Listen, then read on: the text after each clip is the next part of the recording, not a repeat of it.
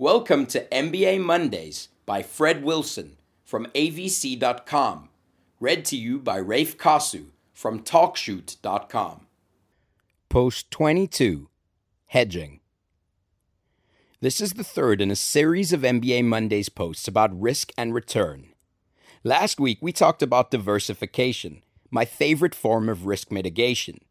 This week we're going to talk about another favorite risk mitigation method of mine, hedging. There are different types of investors in any highly developed and liquid market. There are speculators who are looking to make risky bets, and you can use them to reduce your risk by taking the opposite side of those bets. Doing this is called hedging. Let's go through some real-world examples. The simplest one is shorting a stock that you own. Let's say you own 1,000 shares of Apple that you bought during the 2008 market break at $75 a share. The Apple shares are now at $267 a share, and you're worried that the iPhone 4 reception problems are going to hurt the stock in the short term. You could sell the stock, but you really don't want to. So you can short 1,000 shares of Apple for as long as you're nervous. The way shorting a stock works is someone who also owns the stock loans you the shares and you sell them. You promise to give them back the stock at some future date. You pocket the $267,000 you get from selling the Apple stock, but you have a liability, which is you have to give the stock back to the person or institution who loaned it to you. Fortunately, you still own the stock you originally purchased, so you can always pay back the loan in the stock you own. If the stock goes down, you can use some of the $267,000 you got in the sale of the stock to buy back the Apple stock at a lower price and use that to repay the loan. If the stock goes up, you're losing money on your short, but making exactly the same amount on the stock you originally bought. In this scenario, you have hedged your risk of the stock going down, but you're also not going to make any money if the stock goes up. It is like you sold the stock, except that you have your original stock in your possession. You're perfectly hedged except for counterparty risk, which are risks brought on by the other party to your hedging transaction. In this case, counterparty risk is pretty low. Another form of hedging involves options. There are two primary forms of options, puts and calls. A put option gives you the option of putting your stock to someone else at a specific price. A call option gives you the option of calling a stock from someone else at a specific price. Let's continue this example of Apple stock at $267 a share.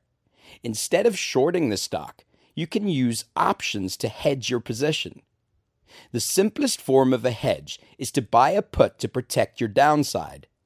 Let's say you want to make sure you get $250 a share for your Apple stock no matter what. You can buy a put that allows you to put your Apple stock for $250 a share until August 10th, a little more than 5 weeks, for $27. If that happens, you actually are getting $223 a share because you get $250 a share, but you had to pay $27 for the call. That is the purest form of downside protection. It is expensive, but you get to keep all of the upside on the stock. And there is counterparty risk because if the person selling you the put goes out of business, they won't be there to honor the call. If you're willing to give up some upside, then the better approach is the caller. In this trade, you buy a put and sell a call. The August 10th Apple put at $250 is trading at $27 right now. To finance that cost, you can sell an August 10th Apple $280 call for $24. You're still out $3 a share, but it is much less expensive insurance. However, if the stock goes up to $280, it can get called from you. I got all these option prices from the CBOE's website. These are the current prices as of Monday morning before the markets open. These prices will move around a lot, reflecting both the price of Apple stock, the remaining time until expiration of the option, and the volatility of the stock. If you think about the caller, it is a lot like shorting stock you already own. You're protected if the stock goes down, but you aren't going to make much if the stock goes up.